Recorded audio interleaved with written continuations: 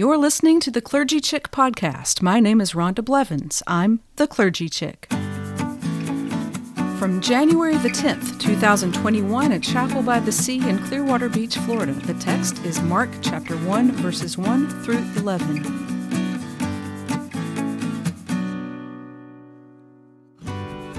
The beginning of the good news of Jesus Christ, the Son of God. As it is written in the prophet Isaiah, "See, I am sending my messenger ahead of you, who will prepare your way. The voice of one crying out in the wilderness, prepare the way of the Lord, make his paths straight." John, the baptizer, appeared in the wilderness, proclaiming a baptism of repentance for the forgiveness of sins. And people from the whole Judean countryside and all the people of Jerusalem were going out to him and were baptized by him in the river Jordan, confessing their sins. And now John was clothed with camel's hair, with a leather belt around his waist, and he ate locusts and wild honey. He proclaimed, "The one who is more powerful than I is coming after me. I am not worthy to stoop down and untie the thong of his sandals. I have baptized you with water, but he will baptize you with the Holy Spirit." In those days, Jesus came from Nazareth of Galilee and was baptized by John in the Jordan. And just as he was coming up out of the water, he saw the heavens torn apart and the Spirit descending like a dove on him. And a voice came from heaven, "You are my Son, the Beloved. With you I am well pleased."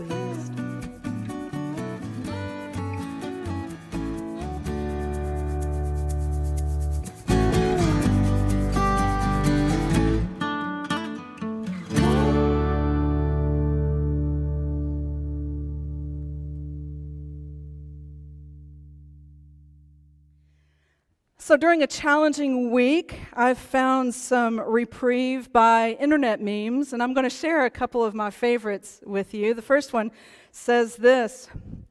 It says, "I'd like to cancel my subscription to 2021. I've experienced the free 10-day trial, and I'm not interested." The second one is this. It says, We spend $750 billion annually on defense, and the center of American government fell in 2 hours to the Duck Dynasty and the guy in the Chewbacca bikini. You've seen those pictures, right? So to me, humor is a needed reprieve from the events that unfolded this week in our nation's capital, which were no laughing matter. And just a word on my style today. I'm sticking to my manuscript because I'm choosing my words carefully today.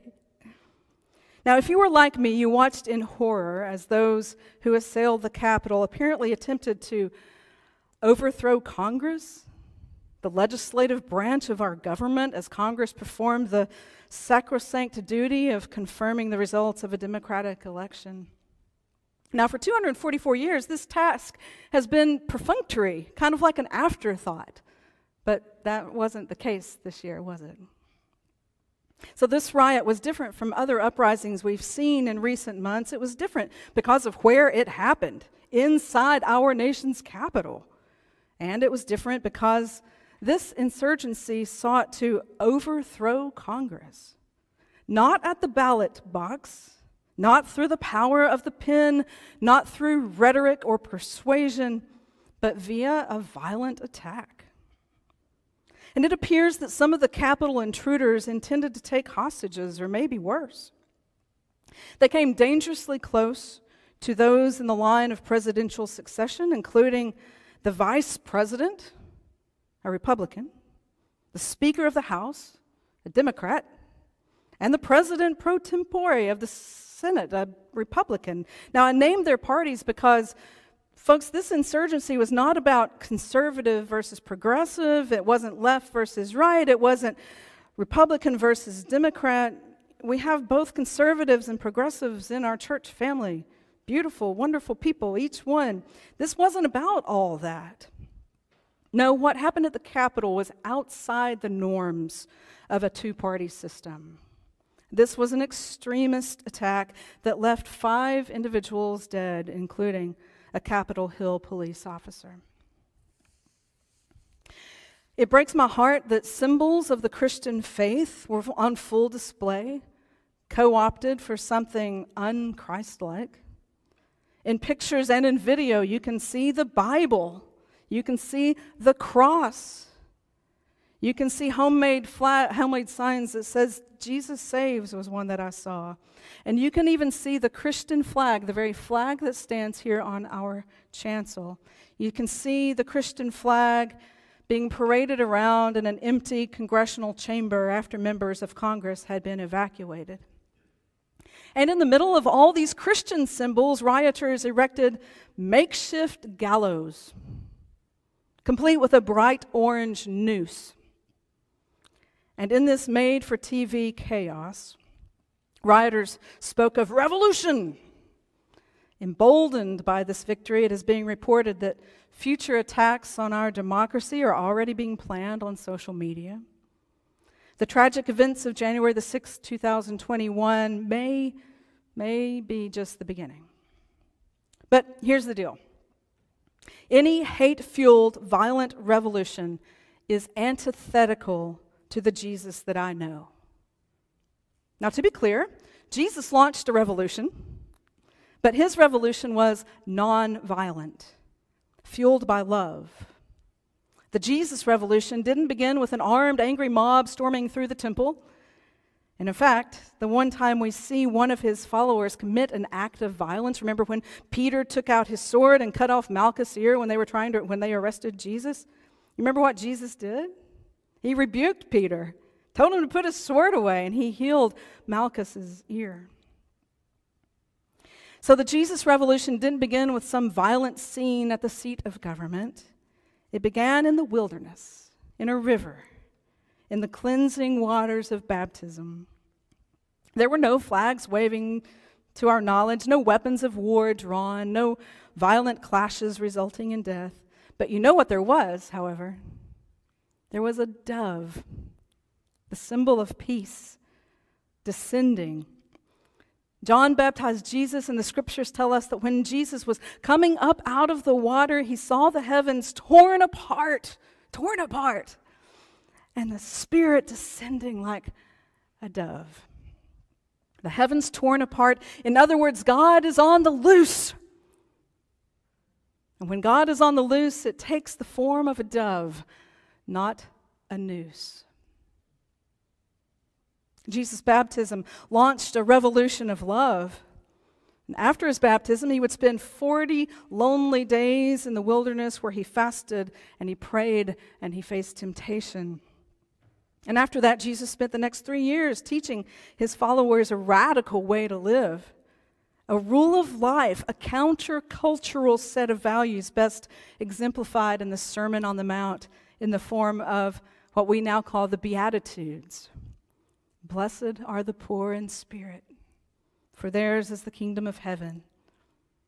Blessed are those who mourn, for they will be comforted. Blessed are the meek, for they will inherit the earth. Blessed are they who hunger and thirst for righteousness, for they will be satisfied. Blessed are the merciful, for they will be shown mercy. Blessed are the clean of heart, for they will see God. Blessed are the peacemakers, for they will be called children of God.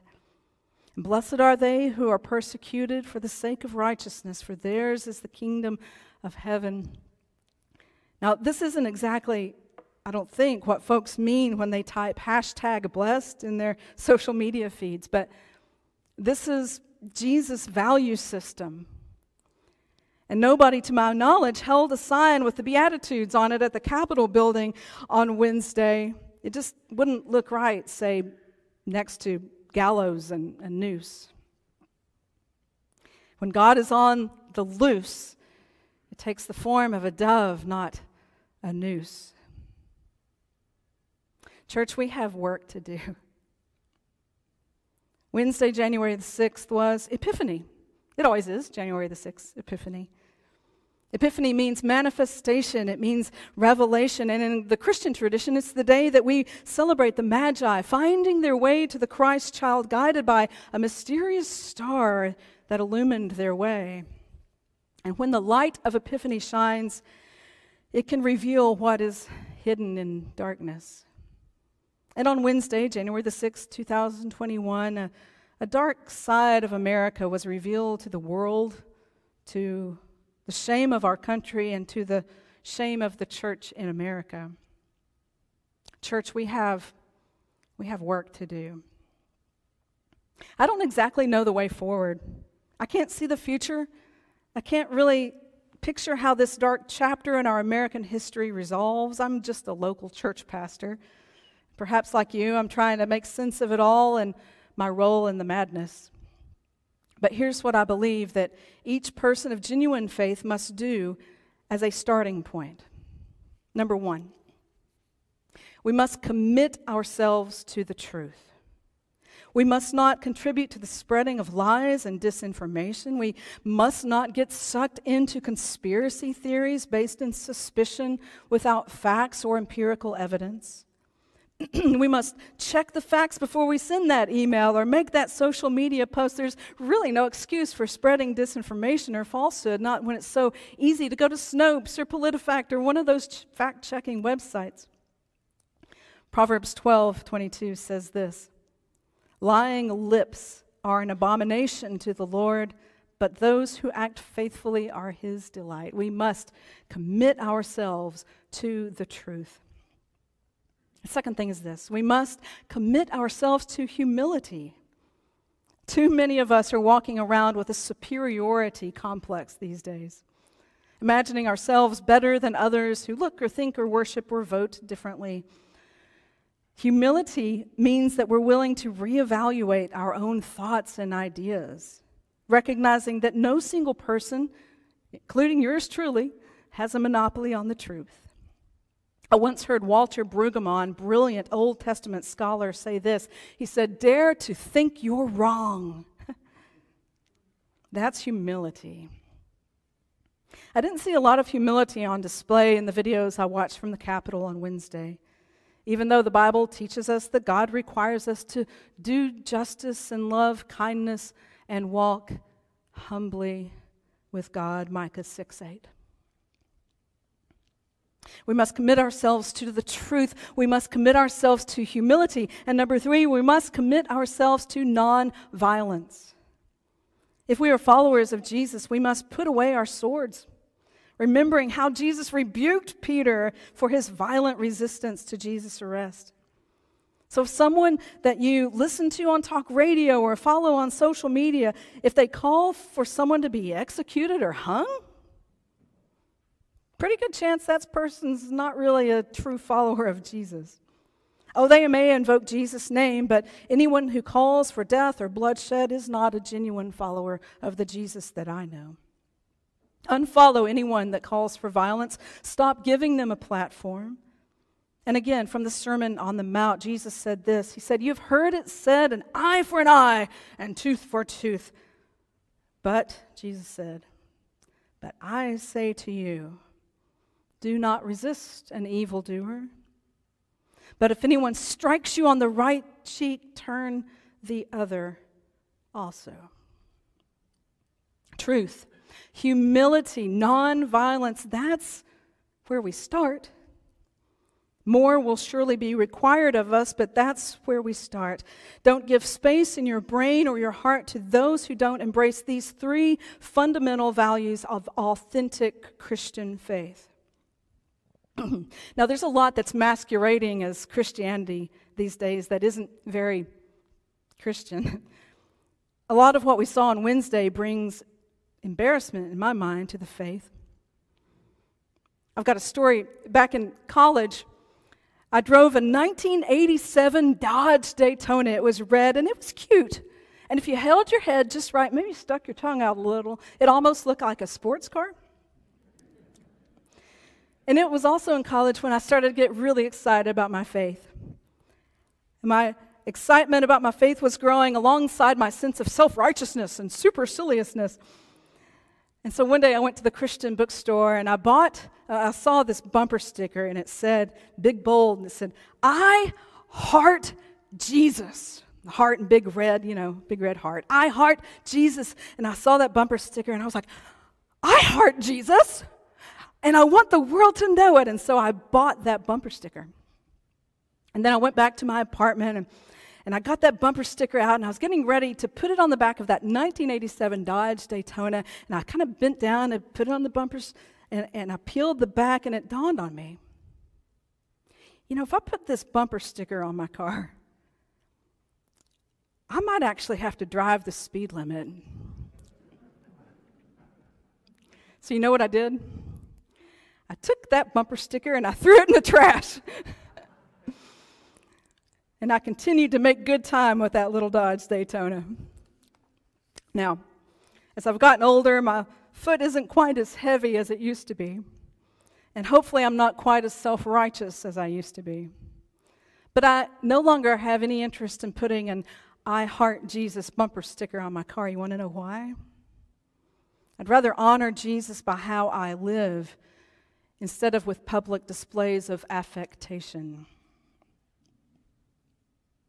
We honor Jesus by being people of truth and humility and nonviolence, not by bumper stickers, signs, Bibles, and crosses proudly displayed as pretense, somehow justifying unholy actions as if they're God-breathed. The thing is, when God is on the loose, it takes the form of a dove, not a noose.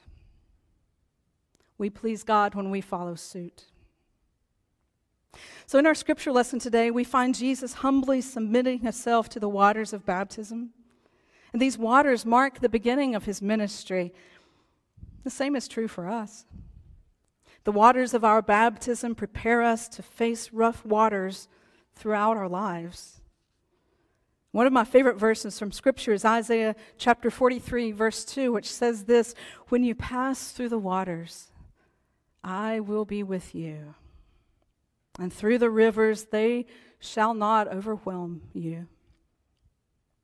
So, my dear friends, do not be overwhelmed by the rivers of chaos.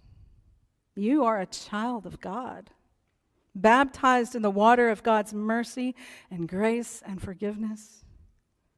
And like Jesus, may we live our lives so that we can see the dove and hear the voice of the Lord saying, "You are my beloved son. You are my beloved daughter.